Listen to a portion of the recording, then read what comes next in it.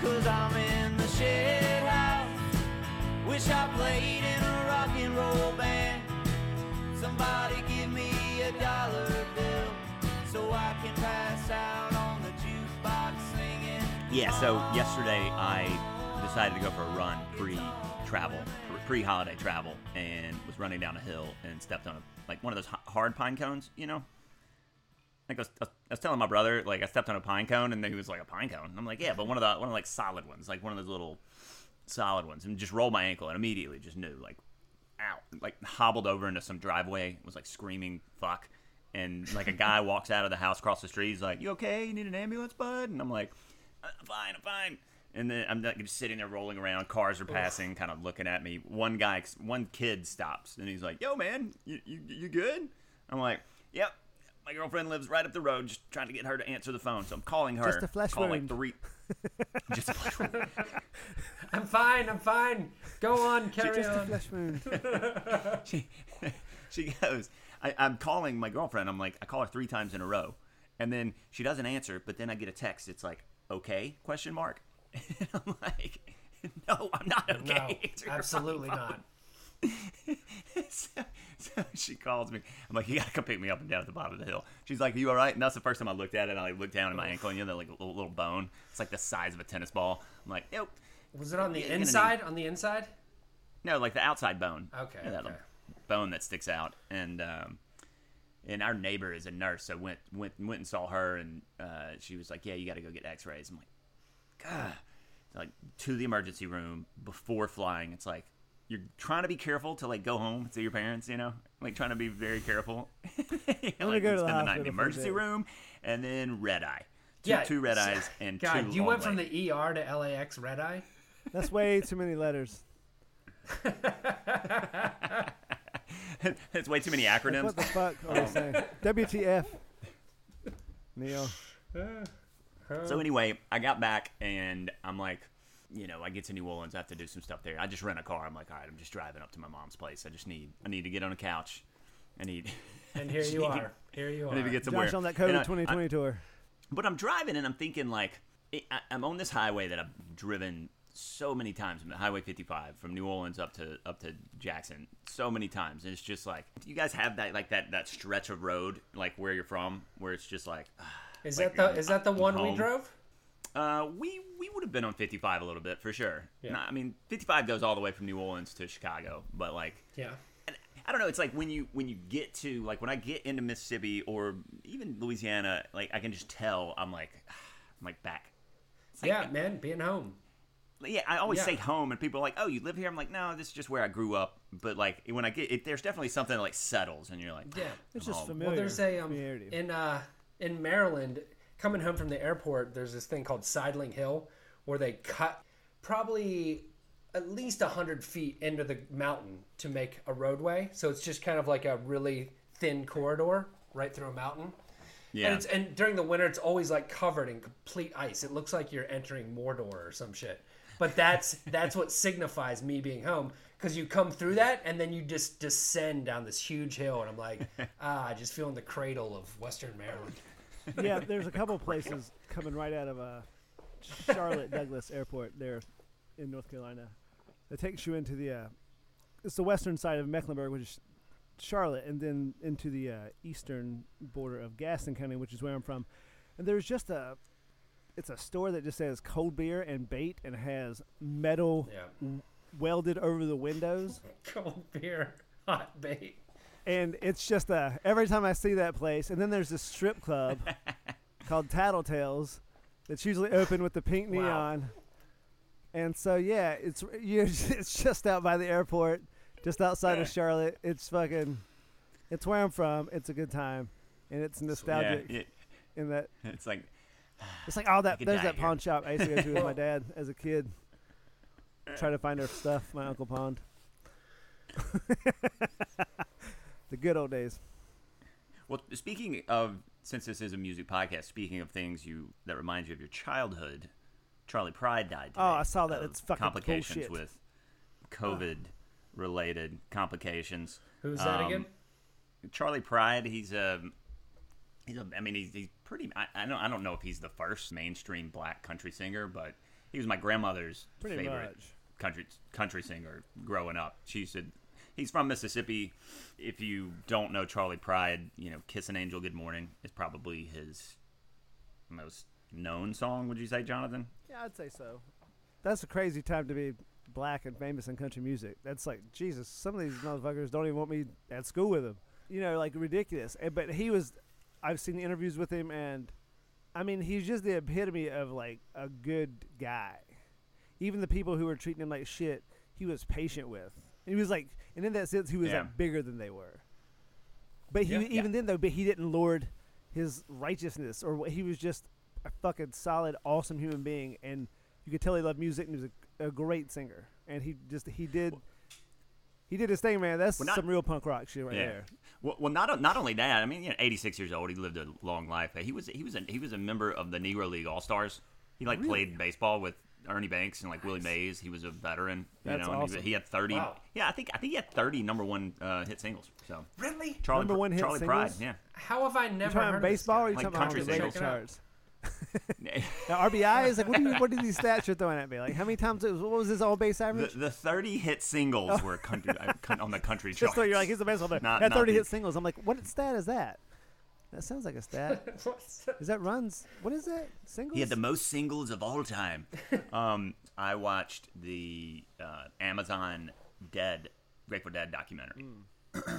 Yes. It's This week. fantastic. 6 parts. It's really good. I was kind of blown away with how good it is, and just how, I really enjoyed how they focused on just how much of a business it became. You love that part? I That was your favorite no, part? It was just super interesting how much they focused on it and how much of a toll it took on Well, Garcia. a it business seemed. and a community. Yeah. and I mean, my favorite guy in the whole thing was the guy who was also the road manager Oh, for the the British Stones. dude? Like that they. He was awesome. And he's just like, I couldn't do it.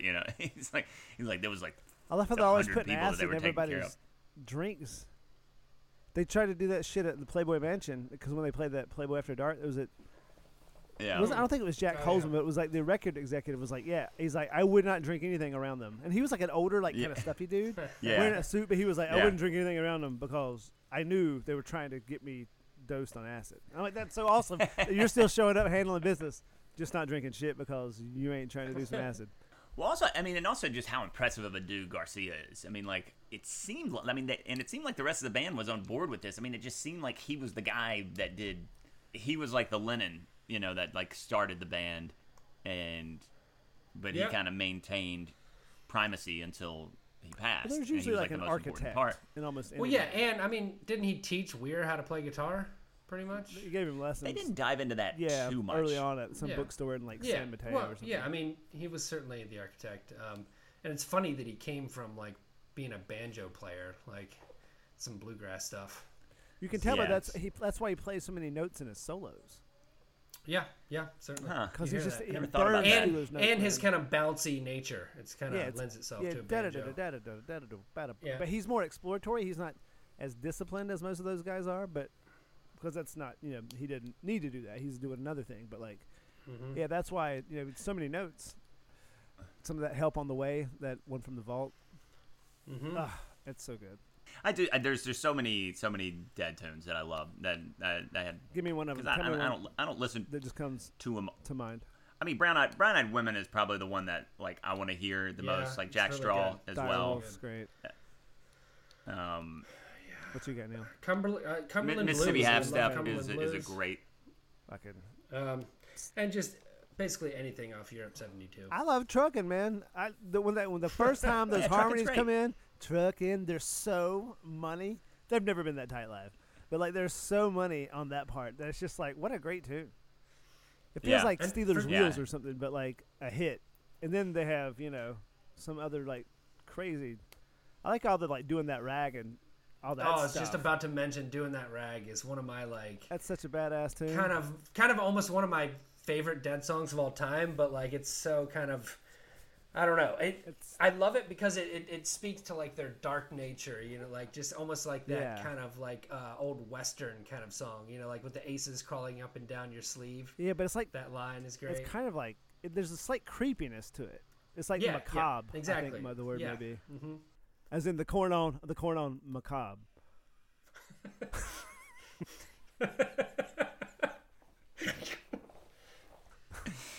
And on that note, you are listening to Pod Gave Rock and Roll To.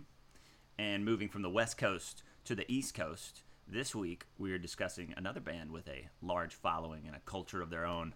The band is Phish, and the song is Sample in a Jar from their 94 album, Hoist.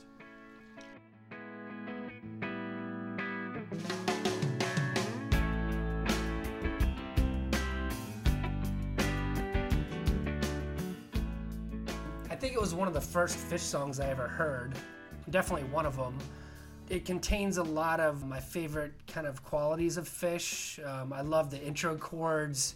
Their lyrics can be sometimes questionable, but I like these. They're kind of mysterious. I like the big chorus, and mainly I chose this because of the chord structure and the incredible guitar solo. What Trey did on this at the end is just, it kind of signifies kind of what got me into them. And I just love the sound. It puts a smile on your face. It's not pretentious. They're not trying to be Bob Dylan or the Rolling Stones. You can tell they're having a good time playing this music. It's a fine song, I guess. I mean, it was surprising listening to it. It sounds very 90s. You know, I never really associate Phish with the 90s when I hear them, probably because I've mostly just heard them through, bootlegs or whatever.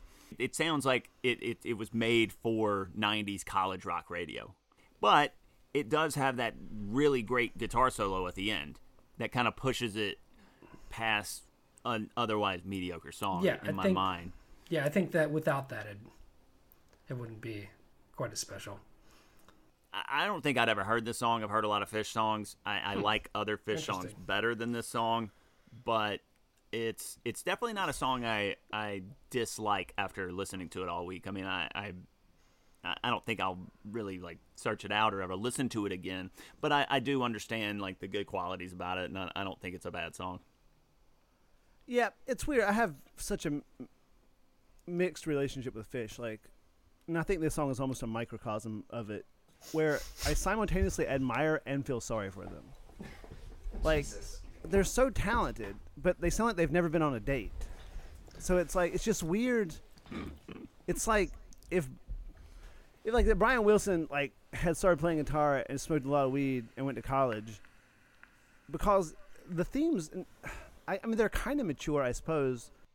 Like I said, so much technical ability, but it always feels a bit, I don't want to say sterile, but it just never pulls me in. It's never a place I want to be exactly.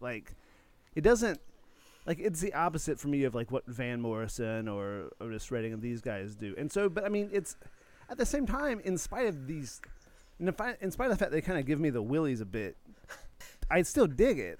And I've seen Phish a number of times, so I'd never put them down. But the song itself, I don't know that I love the song, but there again, when you're as musically sophisticated and savvy and tasteful, because musically, I mean, I could make a case that Trey Anastasio is the best guitar player of his generation. In spite of the fact that I don't love a lot of the songs. Well, the one thing I'd say about the song is, when you bring up Phish, there's a lot behind. There's a lot of baggage for a lot of people, whether they love them or hate them. But just diving in specifically to this song, it's not what I would associate with Phish. It sounds like this is an attempt at them to write a pop song. That's why I chose it, because it's such a microcosm of the Phish experience. I know when this came out, a lot of Phish fans thought this was the apocalypse because they thought it was too poppy. It was their attempt to break into the mainstream, which it's really, I don't really get that. It's a little left field. Well, let's not get on the bad side of Phish fans. They might hula hoop you to death. Well, we picked a song, for God's sakes. It kind of doesn't specify exactly who wrote it. It's Trey Anastasio or Barry Marshall, which I guess is the Robert Hunter of Phish. Is that right? He's the lyricist. Yeah. So, or I guess the lyricist on some of their songs, and this is one of them. It's an Anastasio Marshall writing deal. It's a joint. It's an Anastasio Marshall joint. It's a joint. It's an Anastasio Marshall joint. When I first listened to this song, some crazy joint. My initial reaction was that these are very juvenile lyrics, and not like juvenile in sense of like in a bad way necessarily. It just seems like this was a kid at like a 20-year-old kid at art school who was like writing his first like set of songs, lyrically, and probably musically as well, like chord progression wise. I mean, it's pretty simple chord progression. I think. I think you're just getting that from some of their lyrics where they always go there, kind of the foggy, groggy, all these weird names up on Lemore's bed, Elihu. Like they definitely, they're very creative in kind of how they use words to just almost sub in for the music. A lot of their lyrics are just a vehicle to present. The lyrics are fairly straightforward. In yeah, the song. no, they are. I mean, I think it's cool. It's a song about being trapped, obviously, like. Kind of. It's a song about being drunk, sure. I mean, trapped as well. Well, but like, I mean, a sample in a jar, the binding belt. Things. What's that? You guys both seem adamant that it's about two separate things. Well, there's definitely drunk, but he's a sample in a jar, the binding belt enclosing me. You know, when I first heard it, I thought it was about drunk driving. For God's sakes, like a super bad night. But I mean, I think listening to it more, it sounds more like he was like at a bar, got in a fight or something, or it sounds like a fight with like a significant other or a friend, and someone drives him home, and kind of feels like a sample in a jar, like in the car, people looking at him. I don't know. So I took it as in the car on the way home from the bar. Well, no. A lot of the lyrics, like, you know, whatever. He kind of the song begins with, you know, it's hidden far away, but someday I may tell the tale of metal tangle. When into your world I fell. Mental? You know, it's It is like mental. It's like the beginning of a fairy tale. Hold on, real quick, Josh. You're saying metal. Neil, you're saying mental. It says metal online, but I think you may be right. It's mental. I think it's mental tangle. It's not metal. Mental tangle makes more sense, actually. Yes. But it's almost like it's like the beginning of a fairy tale, which I guess if you get drunk, it is kind of a made-up world that you're in. The rest of the song, it's really like, okay, enter this like kind of drunken world where he's just kind of stumbling out of a bar, like all the glances and the glares. That's just like somebody escorting you out of the bar when you're wasted, or you escorting yourself out of a bar when you're wasted. And then, you know, the sample in a jar is like him either sitting in his car or driving home drunk. Either way, I mean, the lyrics are fine. They're pretty straightforward in terms of he's drunk. I don't know where he is, but, you know, he's seeing things. And yeah, and I think I picked this because the lyrics do kind of make sense. A lot of Phish songs lyrically can go off the rails, but this kind of at least has a very specific theme, and it kind of all kind of ties into the same. Which again, my favorite line, I do love it because I had actually never heard this phrase before, is when he says, it's now I know that you knew that I'd soon end up. Like I would end up, like I would end up on my face because I was so drunk, which is funny. There's some humor in this song that I appreciate. Yeah. So because unfortunately, I've been drunk enough to end up on my face before. Like you've ended up. I've ended up. So is Elihu and Liam, are these? Do we know who these people are? Is this? This isn't Gamehenge stuff, right? This is. No, or is it? No, I think no. Lemore was a work of fiction, and I think Elihu was like him and his writing buddy like saw a guy on the side of the road one day. So they were always just making up these names. It's not part of Gamehenge, but they were kind of common characters that they. I'm not going to ask you to explain. It's not part of Gamehenge, as if I understood what that means. Jonathan brought it up. Oh, I figured we would get into it if need be. No, let's not get into Gamehenge. Wait. Just sidebar. What is Gamehenge? Good fucking question. Isn't it just kind of like a story? Like there's a whole almost album, and there's like a whole collection of songs where they just tell. It's almost like a fairy tale. It's like what you brought up earlier. It's kind of a lot of their stuff is always just these tales where they can present their amazing music to you. There's not much to it. That sounds like fun. Yeah, I mean, it's kind of like the Phish creation epic. I was going to try to think of some play on J.R. Tolkien's name, but yeah, exactly. It's creative. like what is it called, the Silmarillion or whatever, I think, which is like the Tolkien like Bible that explains all the stuff from Lord of the Rings and all that stuff. Gamehenge is the fictional setting for a number of songs by the rock band Phish. Most of the songs can be traced back to The Man Who Stepped Into Yesterday, the senior project of guitarist and primary vocalist Trey Anastasio, written while he attended Goddard College in 1987.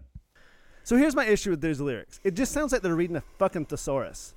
It's just like the way like deluge is used very sparingly in that one song. I feel like they use deluge or something like it 4 times a song. Yeah, And it gives Yeah, me but the they're not. willies. But in this They're song not- specifically, the only thing that's really out of like the ordinary is Elihu is the intro, which is basically like "Welcome to this world." Well, I'm even the introducing title you is to. strange. Ha, ha, ha. The title is like it's just so sterile. It's so like elaborate. It's so like college lab, like science. Like a sample in a Yes, jar. Yeah. it's like Well, an art student wrote this. But no, yes. it's not like an art. It's like a science student wrote it. Like say, it's not artsy. It's technical.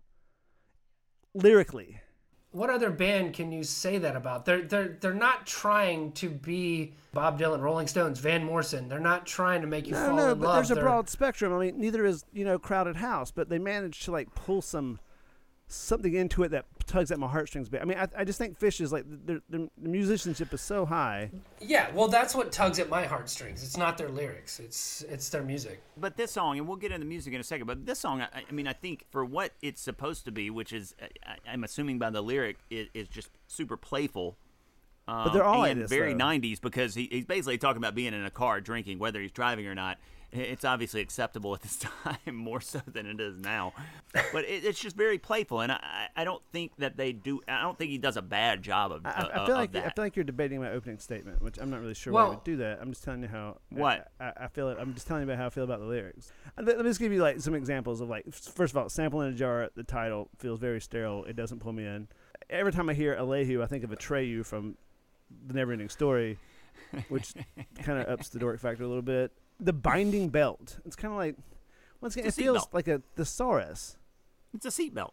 I'm not saying what it is or isn't. I'm just saying it feels like they're just using syllables to get to the next part of the Yes, song. they so are. can- My They point, are. it's That's an what they're art doing. student. Like, I don't want to say seatbelt. Let's say binding belt. You know, like I'm trapped now in a car. Like Or I'm a it, sample and in it a is jar. Like it I is can't the get out. syllables. They're using their voice more as an instrument.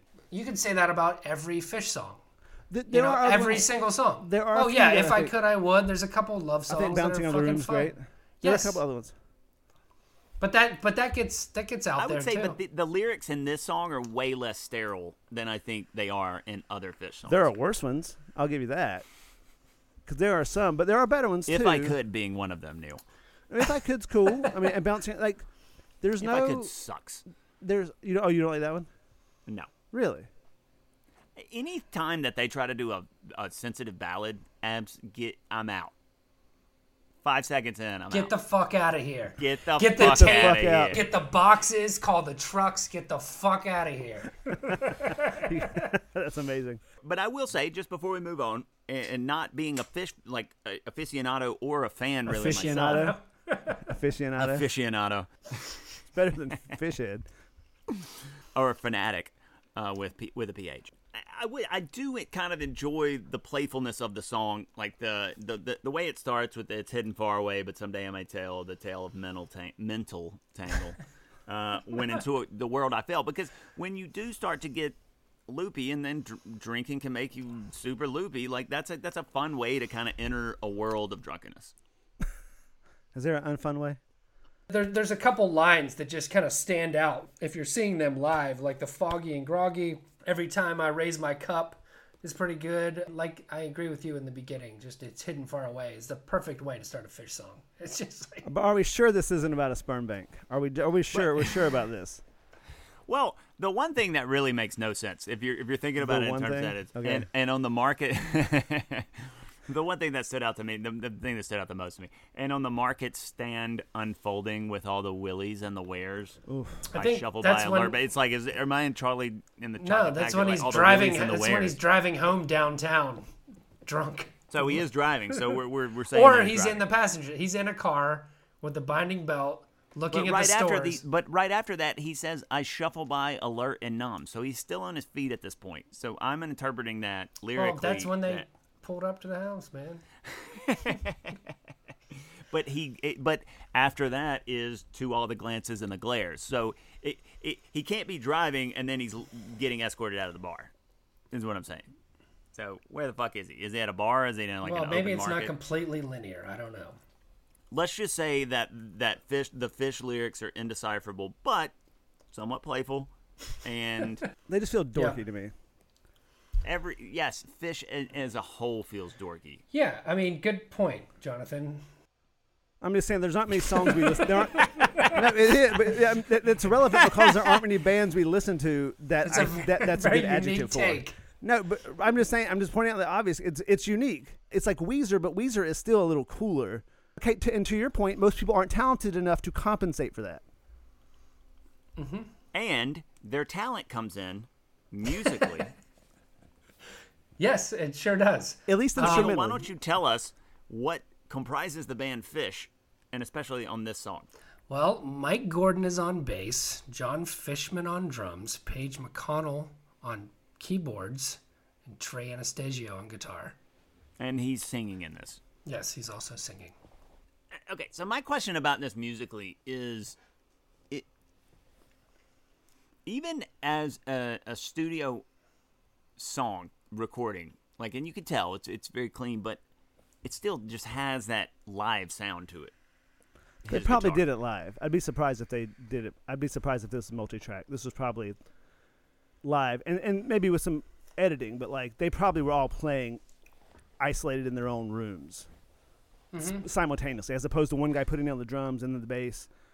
I'm sure this was recorded live. But it's very, you know what it reminded me of was it's very like, this is a song that could have been on, say, the Bends. Radiohead? Yeah. I mean, how?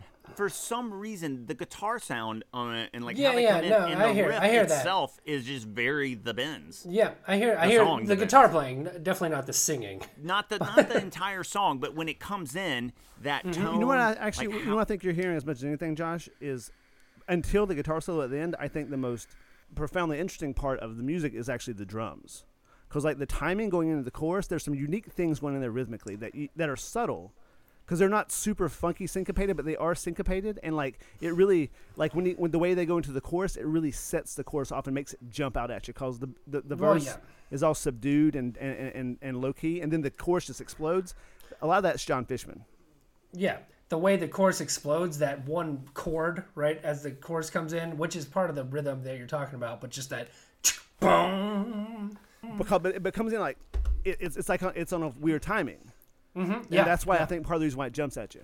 Well, so I don't know if that maybe that's why it reminds me of something off the Bends. But I think musically, other than the solo at the end, I mean I don't think there's anything exceptionally great about the guitar playing until the solo.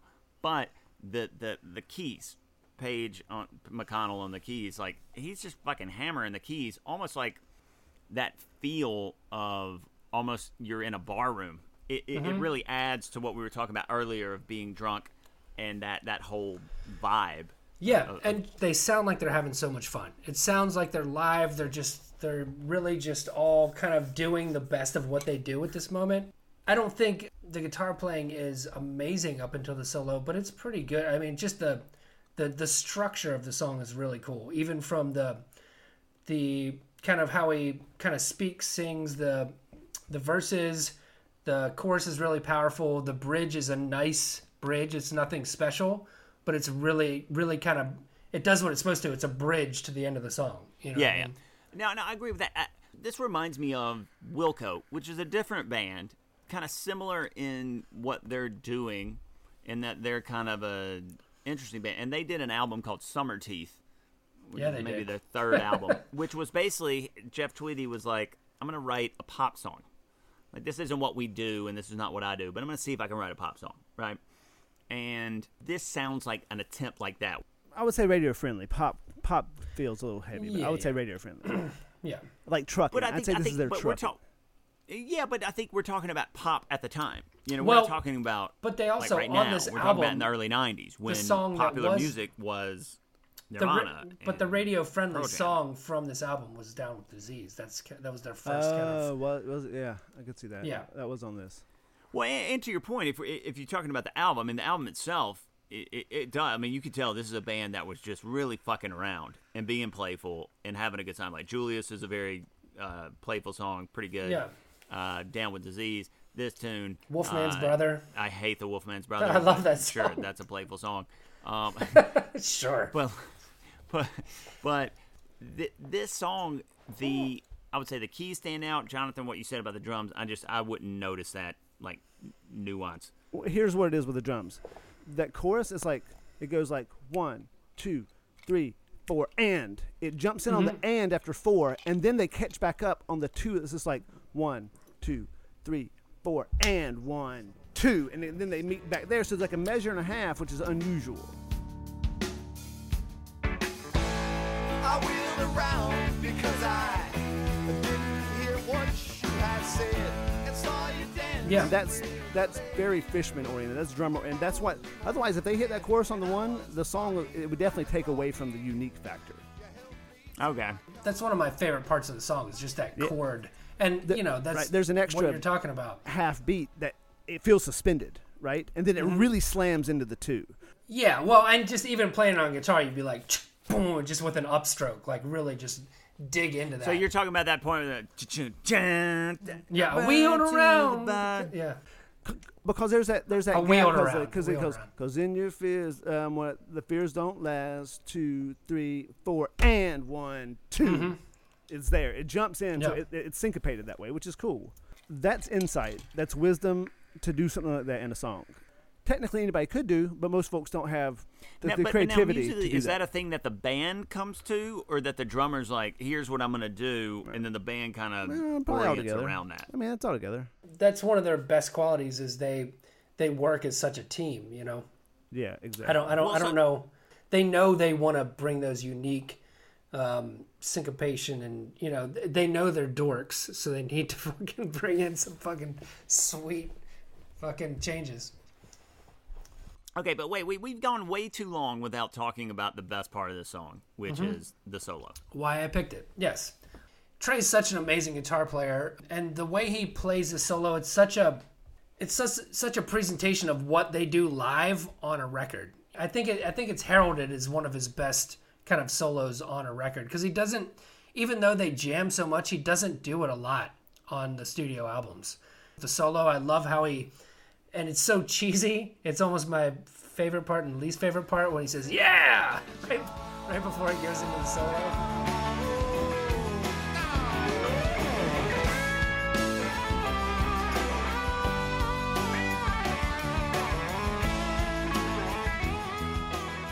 It's so unique melodically, and he's such a badass as far as like, sometimes he almost sounds like he's playing nervous, like he's going so fast and so stylistic and I think that the tension that he builds in some of his playing is the best part. I don't find that at all. I feel like, the band they're compared to the most, which I don't think they sound anything alike, is the Grateful Dead. I think just like Jerry, when I hear a really good guitar solo by him, I feel like he's in complete control. He knows exactly what he's doing. He's very patient, and that's why it just sounds so natural and so good. As a guitar player, I could hear that, and not like a happy nervous, not like nervous like anxiety, but so just you're saying like he's like his fingers are moving so fast, anticipating. And he's just like, holy shit, just. He's so excited about what he knows he's gonna do, and you can hear on some of this, he's going so fast and playing it so melodically that he's just he's in a zone where he's not gonna fuck up, but he's just right on the brink of not disaster, but like he's just like he's always playing with fire.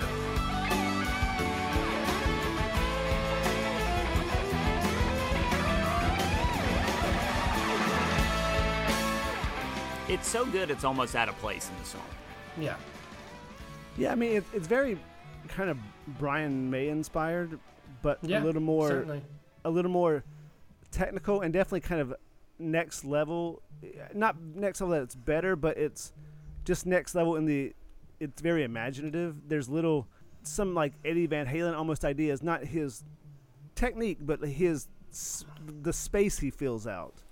And there again, I mean, Trey Anastasio, to my understanding, is very much the architect of the band, like Jimmy Page was, like Eddie Van Halen was, like Jerry Garcia was. And so, of course, it's a vehicle for him to lay into, and it builds to that compelling part. And like I said, there aren't many guitar players you can tell who they are just within a few notes, or no matter how many notes. But with Trey, it's readily apparent. It's very cool. But I would also throw in the solo, like, I don't think it's as powerful without McConnell's hammering on the keys during it. Like, that, it really accompanies What's he doing to those what keys? he's doing.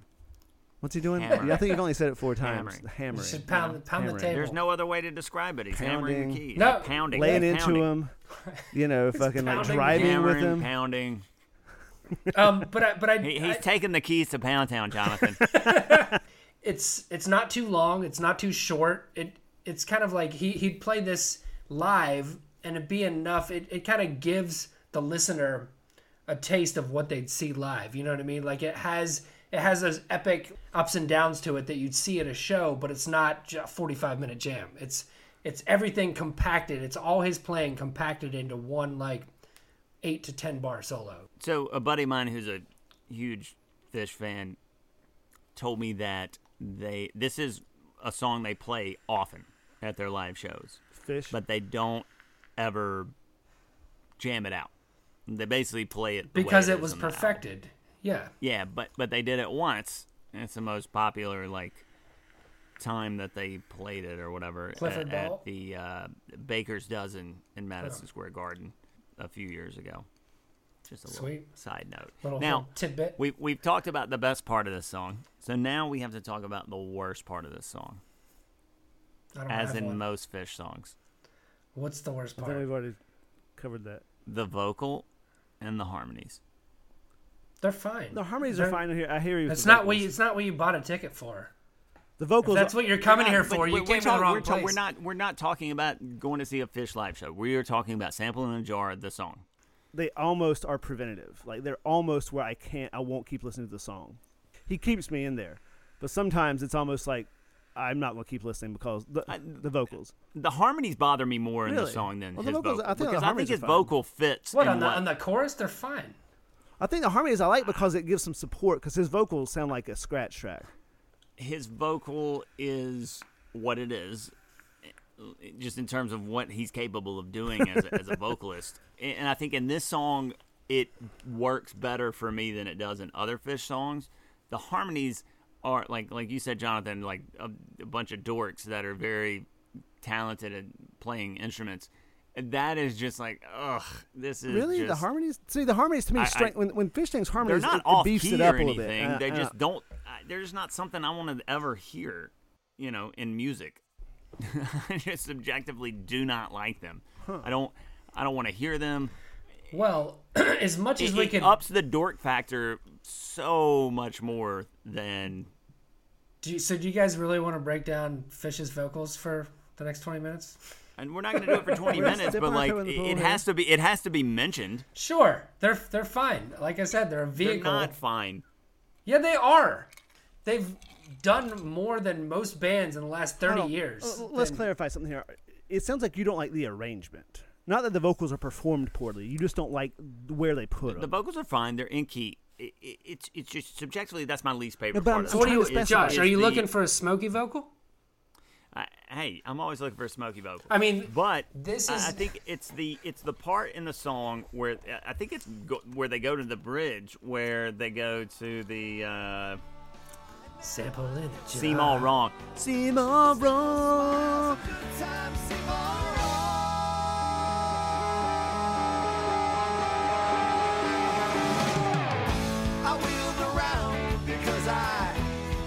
And then they're there, and you're just like, Actually, that's one of my favorite parts too, where yeah, no, not that's the my least vocal favorite part, of but the like song. I love where, if any band does kind of like. I like the crashing down is fine, but the vocals are just like, ugh. I don't. Are you done? Are you done? Yeah. Okay. What I was gonna say is I like that part of the song, just the music again. To get back to the music, what we're here to talk about. The vocal is part of the music, as we've established in Cool. multiple episodes. How long do you want to fucking talk about it? Fish, they can't sing that great. That's not what they are about. How long do you want to talk about it? I mean, I talked about it for a minute and a half, so I guess a minute and a half. I guess 90 seconds. Okay. Do you have any other points? No, I think I got it through.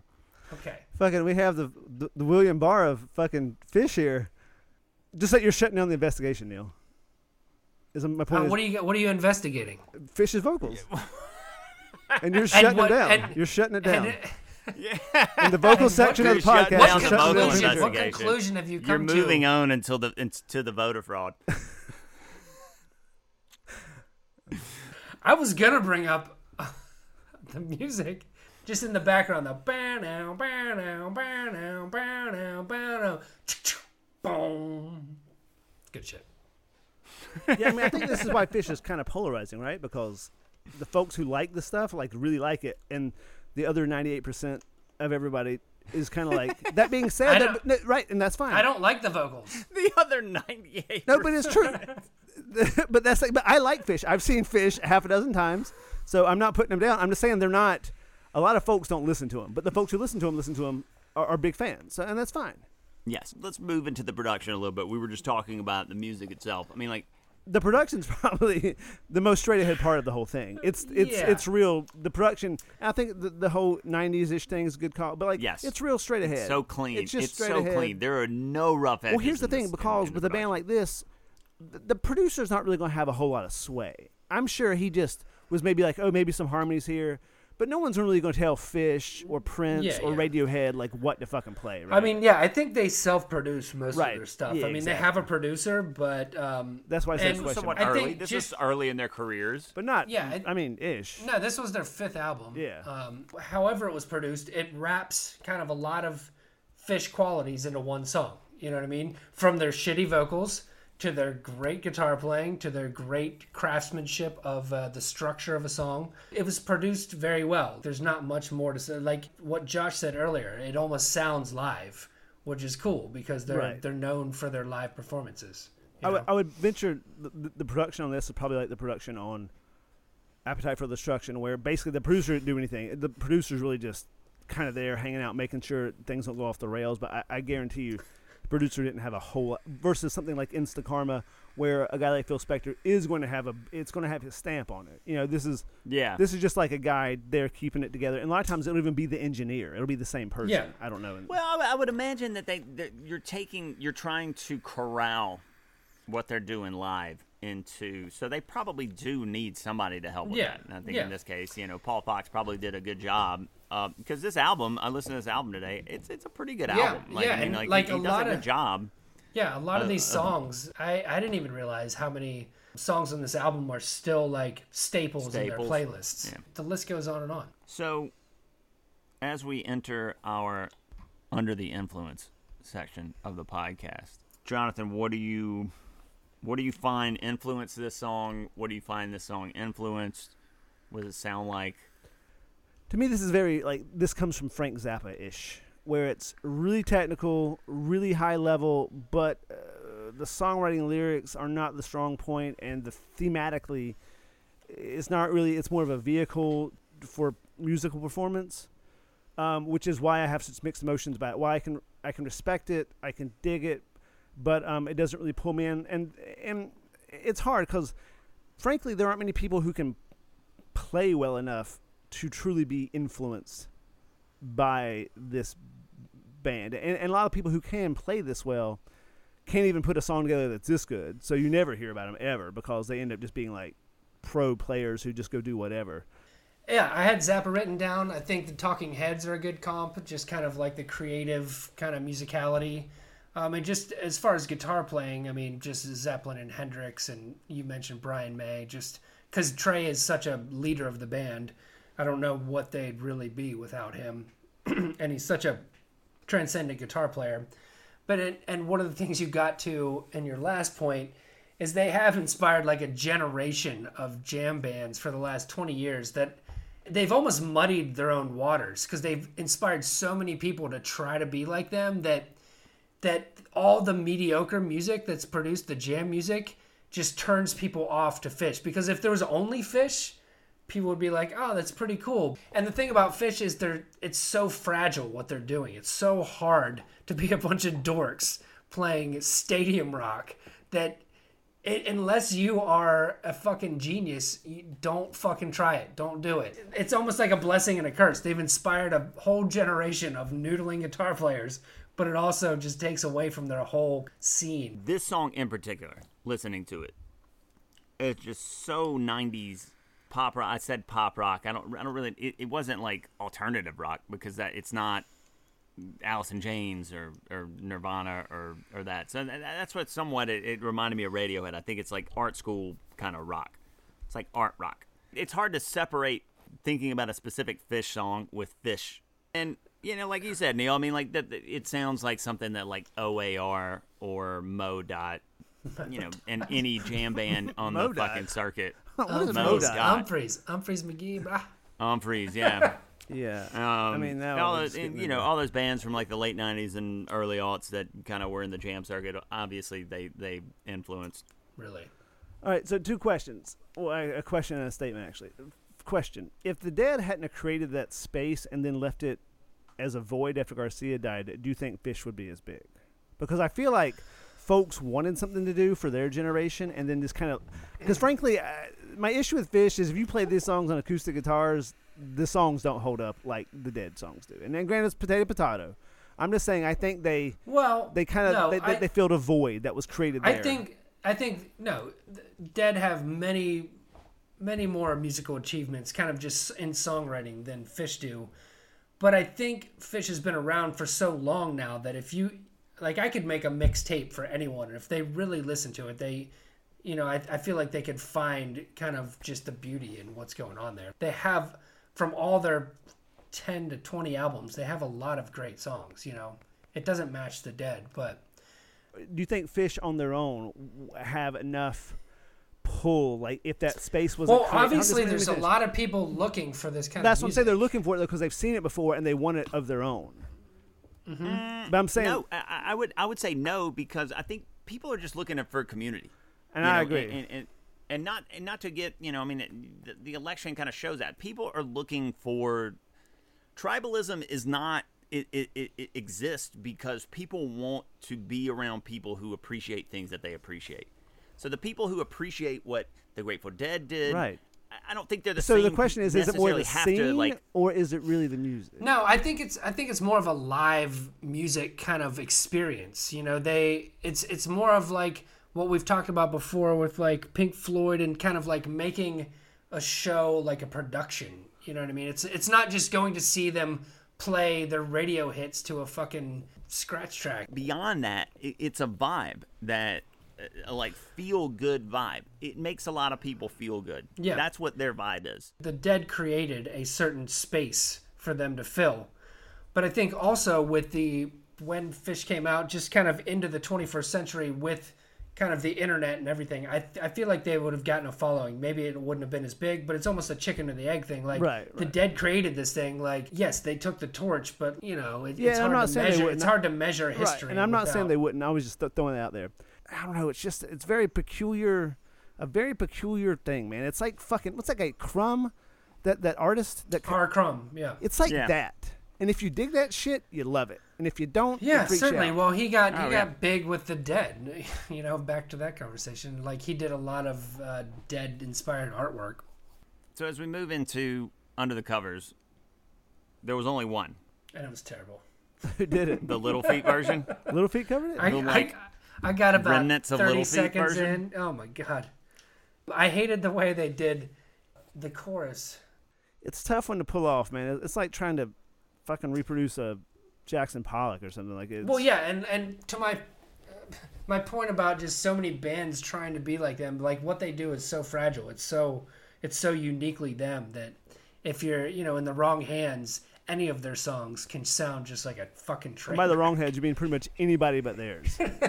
Like they're not super coverable because I don't know, and frankly, to me, that does speak to how good the songs are or are not. Because as I've said, I really do believe a great song you can do almost anything to; it'll still be great. I think that gets us easily to Jonathan does the shoe fit for this particular song. For this particular song. If it's like a shoe I bought and I just never really wear, but I don't quite get rid of it, that I kind of want it to fit, but I put it on, I'm like, this shit just doesn't quite, but I still have it. So, kinda. Neil? Yeah, shoe fits. Snow. I would say the shoe fits, it's like an old pair of Birkenstocks. I almost went there. It's hip, and it's comfy like at some point in your life, Timeless.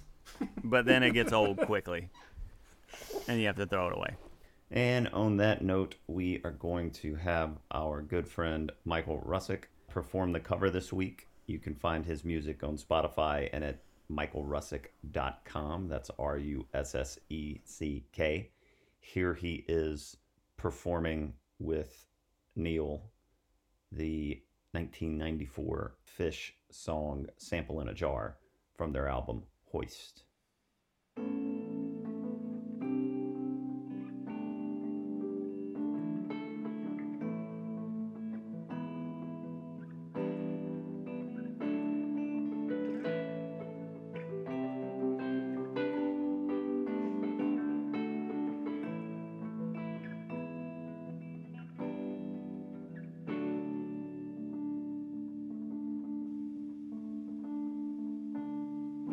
He didn't fall away, but someday I will tell. Taylor mental tangle went into your world. I fell. Got you now. I'm wondrous, soaking, secretly afraid. Got your grass fears don't last, though some of them have stayed.